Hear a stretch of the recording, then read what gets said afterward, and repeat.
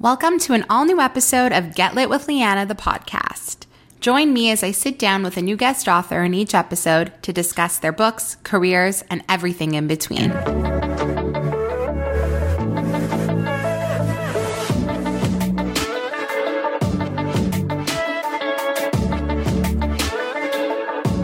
Today I'm sitting down with romance author Amanda Elliot, who wrote the new rom-com Best Served Hot.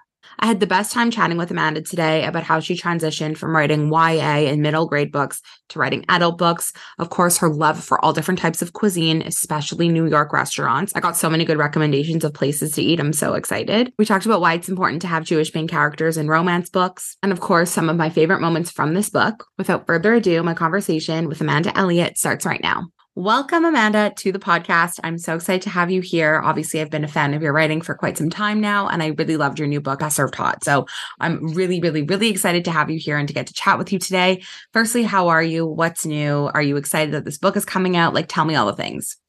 Yeah, I'm great. I'm excited to be here too. So thank you so much for having me. I'm excited about this book. It's kind of, I live in New York City. I love restaurants and food. And so this book is kind of my love letter to New York City and its food scene, basically. Like in the same way, my first book, Sadie on a Plate, was my love letter to Jewish food. Yeah. So I'm excited for people to get to read this book and, learn about the food that I love so much. I'm so excited. We're obviously going to talk about your love for food and how that's such a through line of your books. But before we get into this book specifically, I would love to first chat a bit about your writing background and how all this came to you. Because I know you first were really working in the YA space and then after transitioned into the adult space. So I'd love to first hear about maybe how you became an author, when you started writing, if you've always been writing, just some of that background. Absolutely. Yeah. So these books are published as Amanda Elliot, which is my kind of adult romance pen name. But my debut came out in 2015 under Amanda Panich. And I've had several more young adult and middle grade books published under that name since then. I've pretty much been a writer since I can remember. Even just before I can remember, really, because my dad has a collection of little hand-illustrated, handwritten picture books about animals on a farm. That's that he has in his cabinet that I don't remember writing.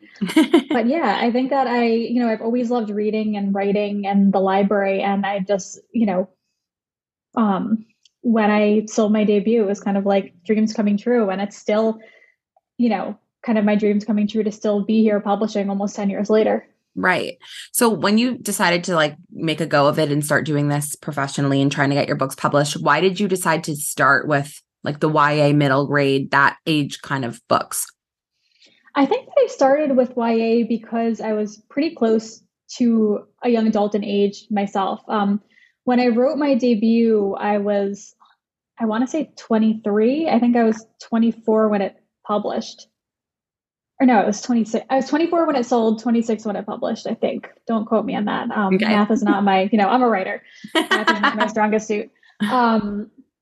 But I still, felt very close to that teen headspace. I was in that kind of in-between transition where I had just gotten kind of my first real adult job and had first really moved out for the first time. And so I think it just naturally came to me back then. Up to then, the only thing I'd really written was YA. And I still love YA.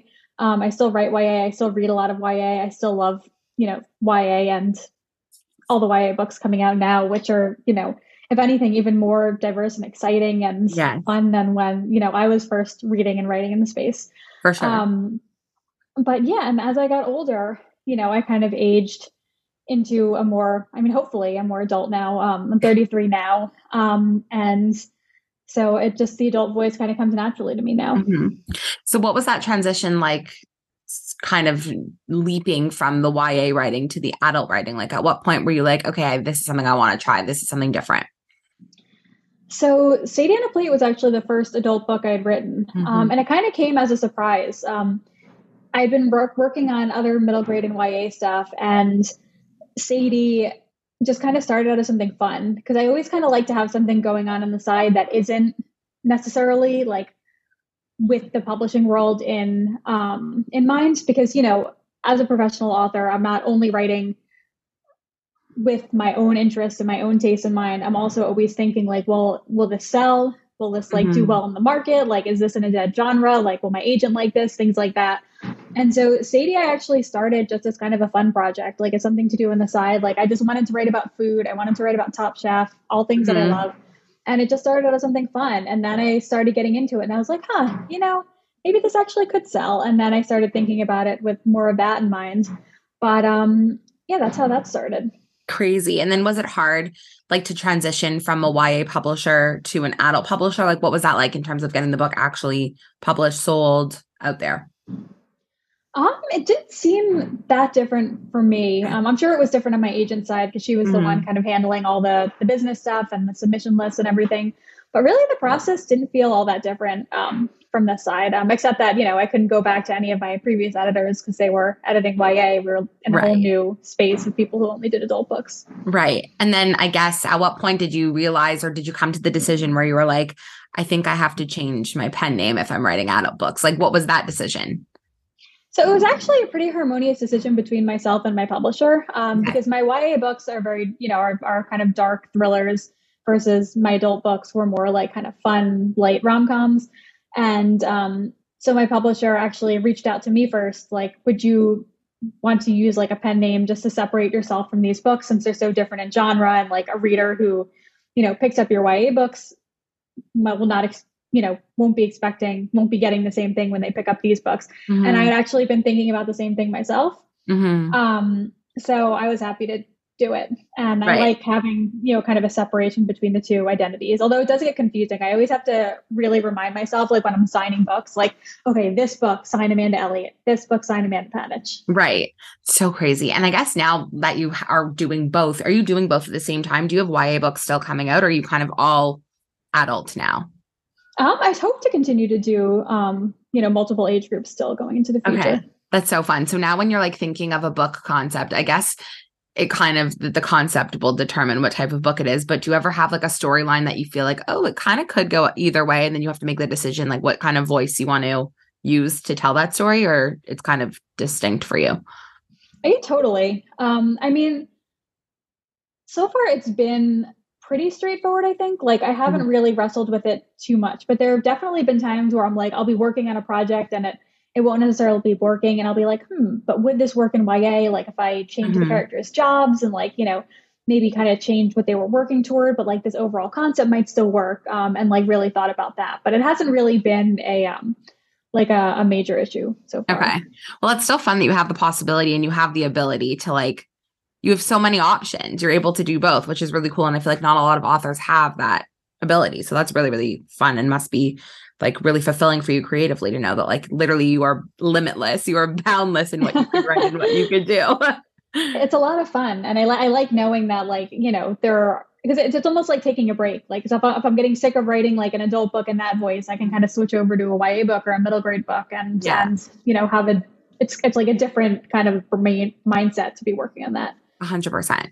So your adult books are obviously very food centric, which I'm obsessed with. Obviously, Sadie is a total love letter to Jewish food, and being a Jewish person, I was just obsessed with that and ate it up, no pun intended. Thank you. And then Best Served Hot obviously still revolves in the food world. You just mentioned before that you're like a big foodie living in New York. I'm obsessed with going to New York. When I go to New York, I just plan my restaurants. Like it's just a food tour while I'm there. What like inspired you, I guess, to write these books aside from your love of food? Like when you decided you were going to write adult books, were you like 100% these need to be all about food? Like what was that connection?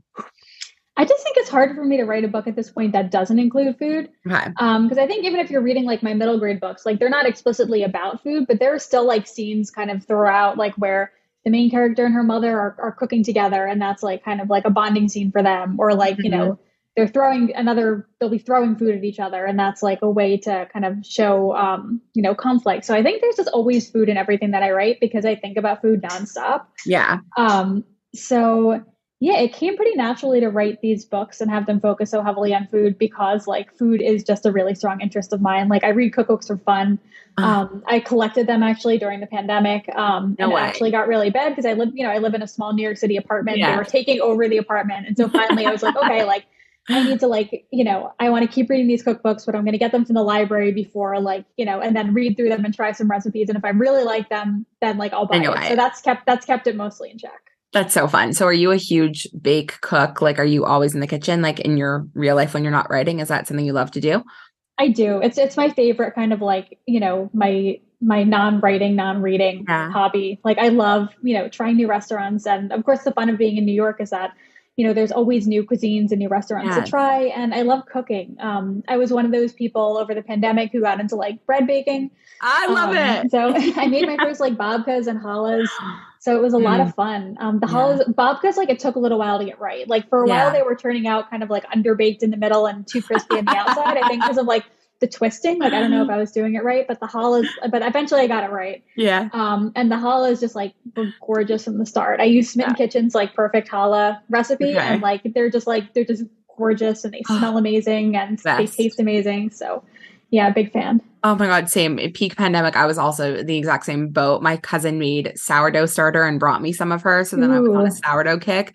But to me too, like every Shabbat, I was making challah. And there was one point in the pandemic where yeast was impossible to find because everyone was making bread. And I just remember being like, I can't make a challah without yeast, and like trying to order yeast on Amazon and all this stuff. And it's just challah, like nothing that's unrivaled. It's the best food ever. But in New York, like Absolutely. what are your like go-to low-key places? Because I'm going to New York in a month and I need more. I have to start making reservations now. New York books up real quick, 30 days in advance. Oh my God. So I have so many, like, I think my favorite neighborhood probably for food is Jackson Heights, and Okay. Elmhurst in Queens. And so one of my favorite things to do, like actually my birthday plans this year, me and my friends are like taking our husbands and we're just going to spend the day out there hopping from restaurant to restaurant to restaurant. So And fun. so there are like, it's like hard to find a bad choice out there. Okay. Like, but some of my favorites, I love, Hug Isan, Okay. Hugesan, which I believe is like mostly northern Thai food. And so there's a ton of like, everything I've tried there has been good, but my absolute favorite thing is they have this fried tilapia salad, which Ooh. again, like not usually a huge fish person, not usually a Yeah. huge tilapia person, but it is like hands down one of the best things I've ever eaten.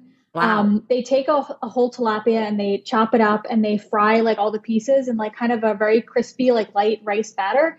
And then they pour over, I don't know what exactly is in the dressing, but it's definitely like lime juice and fish sauce and Ooh, like sugar. okay. And it's like, it's amazing. It's like, wakes up your whole mouth. And like somehow, like there's some kind of magic where they pour it all over and like drench all the pieces of fish, but somehow the fish stays like crispy, but it still soaks up Oh, all the dressing. And then they just scatter over like red onion and all these fresh herbs and stuff on top of that. And it's just like one of the best things I've ever eaten. oh my God. I love the arepa lady. Like I know Okay. that it's pretty basic, but like her arepas I think are amazing. Um, there's like I forget what it's called, but it's a Momo spot. It's part of the Okay. Momo crawl, and they Okay. have like amazing, momos, which are like the Nepalese dumplings, and they're doughy and delicious, Oh, and yeah, really like it's hard to you can't find go something bad wrong. there. Yeah, you Yeah, can't go wrong. New York is just like the best food city ever. And every time I go, I'm like, I need to try everything new, but then I find something that I love. And I only go like 3, 4 times a year. So it's like, how do I not go back to the places that I'm obsessed with when there's still so much to try? Like exactly. it's such a Even living problem. there, like I wrestle with that too because I'm like, well, I could try this new place that's getting all this buzz, but like also like, I could go back to this place that I know I already love. And Exactly. it's so hard. And then sometimes the best thing is when you like, because of course, like I'm always reading like the food blogs and the, all the stuff Hmm. like that. But the best is when you just kind of stumble in somewhere and it's amazing. Like Like, a hole in the wall random, and you're just like yeah. a hidden gem. Yeah. There's this one place where my friend and I were going in the theater district because we were seeing a Broadway show, Hmm. and we were going to go to this one place, but then we were walking by another place and we saw like the menu and it had like all these pictures of noodles on it, and we were like, oh my goodness, let's go have these noodles. And it was I think it was Uyghur cuisine, which I'd never really had before, like Okay. from what northwestern China, and it was amazing. It was so good. I don't remember the name off the top of my head, but I can look it up after and send it to Please you tell for like the me. show notes or something. But Oh, it was just like amazing, and it was just oh, like we had these giant bowls of like noodles with vegetables, and it was like nothing I'd ever really wow. had before, and it was just like I felt like it really made like a find. Oh my God. My boyfriend lived in New York for a year last year because he was producing a Broadway show.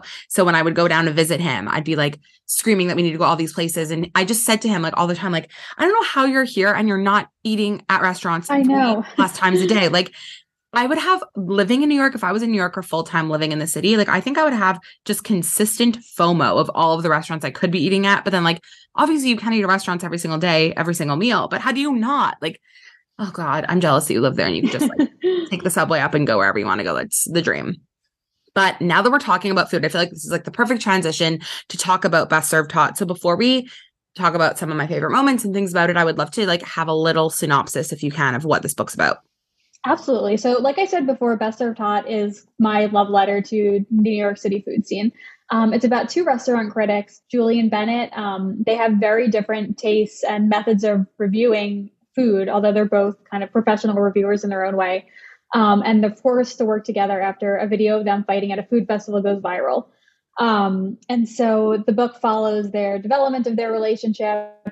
There's some spice, there's some class warfare, and lots of food descriptions. And Yes. all of the restaurants in the book are based off real restaurants, which I talk about in the acknowledgments. So if you're reading the book and you're like, this meal sounds delicious, you can go to the acknowledgments and it talks about like where that meal was based on. So much fun. I love that this book kind of is a commentary, I guess, on the power of social media versus like traditional publishing. And I love that you really like get into those differences in this book. Why was that one of the main themes you wanted to tackle within this story, aside from the whole food aspect? So it was actually that kind of sparked the book to begin with, because I'd been following, I'm like to consider myself like very in tune with the food scene. Like I'm following like all the, the reviews, and that includes like the professional reviewers, like, New York Times and the Washington Post and Eater and like, Grub Street and all these places, but also like, the non-professional people who are doing it, just like the people who are talking about food on like Instagram or have like their blogs or like, are doing this stuff kind of on the street. And it's really interesting to see the differences between the two.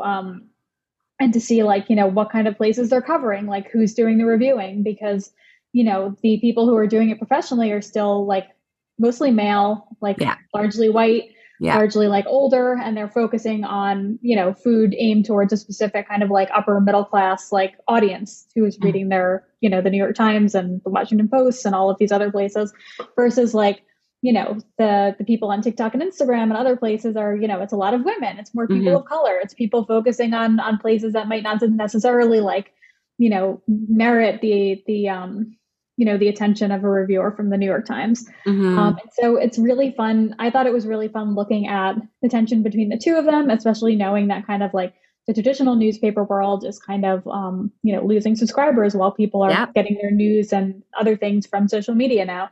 And so I thought it was interesting to look at that. And of course, enemies to lovers is my favorite trope. I had to make them start out as enemies. And so, that's where the book came from. So I really love looking at those differences. Did you do a lot of research to like build these characters, like create Julie as an influencer? Like, did you have to do a lot of background research, or was it kind of like, I think I can get these people down? Like I read enough food reviews, I follow enough food bloggers. Like, what was that process like? Well, some of both, like, cause I follow, I've been fascinated for years, like reading kind of about the behind the scenes, like of New York Times reviewers and like how they wear disguises and like, use fake names and like go with different people and like, all to keep people from recognizing them. So of course, like I refreshed myself on everything, but I felt like I knew a lot about that, and I'd watched a lot of like, Instagram reviewers and stuff. But of course, like I think a lot of like the numbers things, like I had to look up and be like, well, how much money would she be earning if she had this many followers? Because I wanted to make sure she was earning like some money and had like, a good amount of followers, but she couldn't be like, a huge influencer, because otherwise, there wouldn't be this tension where she wanted to quit her job and she couldn't. So that was probably the part of it that took the most research. Okay, that makes sense.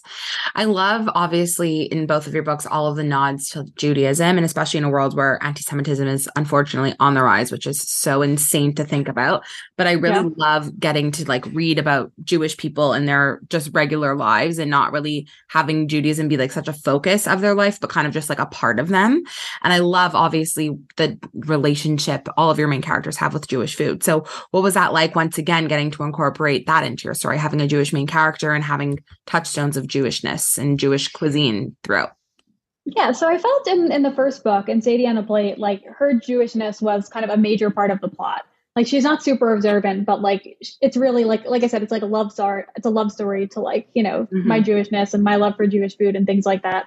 Versus in Best Served Hot, like really it's not a major part of the story. Like it is mentioned that she's Jewish, I think, at a couple points, but Mm-hmm. it's not really, it doesn't form like a part of the narrative or her character, I think, the way that it did in Sadie on a Plate. But it was Mm-hmm. important for me to make her Jewish because, you know, I grew up reading Jewish books like that were all about the Holocaust, that were all about Mm-hmm. like Jews being sad and like bad things happening to Jews. And I'm just like, it means a lot to me, like, even if it's not a major part of the story or the plot, like it means a lot to me to just like have a Jewish character being happy and like living her life. And so it was important to me to do that. Mm-hmm. And I feel like that's what a lot of all different types of readers, but I know Jewish readers like myself who are very hungry to see characters that reflect us and just being regular people who are also Jewish.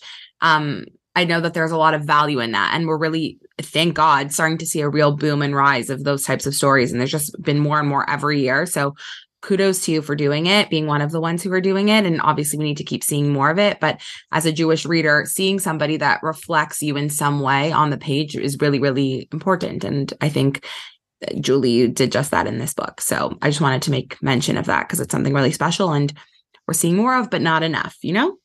Yeah, thank you. And I totally agree. Like, I got to shout out like Jean Meltzer and Meredith Mm-hmm. Shore and Hannah Orenstein and all these Mm-hmm. authors. Like, I'm sure I'm forgetting someone who I'm going to be like really kicking myself later. But, you know, all these authors who are just writing happy books about Jews falling in love and being happy. Yeah. And I love seeing it. It's my favorite thing ever, ever, ever to write. But speaking about Jews falling in love, obviously we need to touch on the romance aspect of this book because, as you know, I know that we like our Instagram friends. You know that I'm obsessed with romance books, and that's what obviously drew me to this book. When writing the romance and playing with the tropes, like what was the most fun part about their relationship or playing with the tropes when you were like outlining the story? Um, I had a lot of fun because, you know, I love enemies to lovers and I Mm-hmm. love kind of making that relationship start off like, you know, yelling at each other and then they end up, you know, kissing. Yeah. So yeah, I mean, I had a lot of fun with all of it, but I think my favorite part of an enemies to lovers story is, you know, that first inkling that like, oh, maybe they're not terrible. And so for Mm-hmm. that in this book, it was their, so they have a few meetings where, you know, they're yelling at each other at the food festival and that's a video that goes viral. Like they have Mm-hmm. another like disastrous encounter that ends up with them both being kicked out of a restaurant.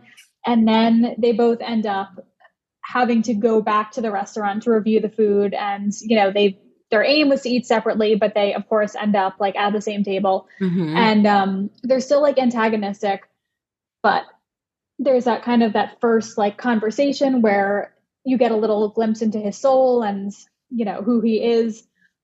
And Julie, you know, she still is not single point of view, so we're not Mm-hmm. given an insight into his head, but like Julie kind of first gets that first thought that like, oh, maybe he's not the absolute worst. Oh no, he is. He's definitely Yeah. still the absolute worst. Yeah. And so that's my, I think, is my favorite part of the whole journey. It's so much fun, and that like push and pull tension is so good, and it's written so well on the page. Obviously, we need to talk about the steam in this book because it does get a little spicy. What's that like for you to write? Is it like an awkward thing, a fun thing? Like, tell me about writing steam. I always love asking authors this. Uh-huh. It's some of both actually. So, you know, Sadie on a Plate was closed door. So this is my Mm-hmm. first on page, like, you know, explicit sex scene. And Mm-hmm. it was both fun to write. But it's also like reading it over again is very awkward because I just can't get out of my head, like, you know, my mom's going to read this. Like, my Right. dad's going to read this. Like people I know in real life are going to read this. So like, I love the thought of like people I don't know in real life reading it. But like, as Yeah. far as like, you know, anyone who knows me in real life reading it, I would like them to get like a copy with specific printing error that just like takes out that whole scene. Mm-hmm. So yeah, so definitely That's a little bit funny. of both. Okay, that's fun. So now that this book is out there, what are you hoping people take away from it? Like, what are you hoping that audiences really, really gravitate to in the story, or something that they like think about that maybe you didn't think they would think before? Um, Honestly, I just hope they come away like happier than they were Mm-hmm. when they started. I think that's what I go into writing like a rom-com is like I want people to smile and like hopefully, you know, my favorite thing is when people tell me like, you know, I was having a bad day, but then I read part of your book and it made me like made my like it put me in a good mood. And I'm like, Yeah. that makes me happy. So yeah, Yeah. like nothing super profound. Like, I mean, it would be great if they came away like learning stuff about like, you know, a cuisine that they didn't really know much about, or For like just an sure. appreciation for like restaurant workers or something. But like really if they just finish it happier than when they started, like I that's a love win. that. I love that. So now can I ask, like, what are you working on next? I'm sure you're doing a million things, and I know you have so much going on in your personal life too, but like, is there a book coming out again? Anything else? Yeah, so I'm always writing and always working on something I new. love So that. nothing I can talk about publicly yet, Okay. but stay tuned. I Okay. have, if anyone wants to be like the first people to hear about it, I have a newsletter on my website, amandapanich.com. I promise I'm not annoying with the newsletter. I probably don't send it out as much as I should, but that's where I'll be, sharing news of the next book Amazing. And first. obviously, I feel like it's safe to assume that it will be food related. I don't think I can write anything that's not food related. I knew it. I knew it. I love it. Okay. Well, thank you so much, Amanda, for taking the time. This was so much fun. I really love this book. I know everyone who reads it will enjoy it just as much as I did. Yeah, thank you so much for having me. I was really glad to get to talk to you. Of course.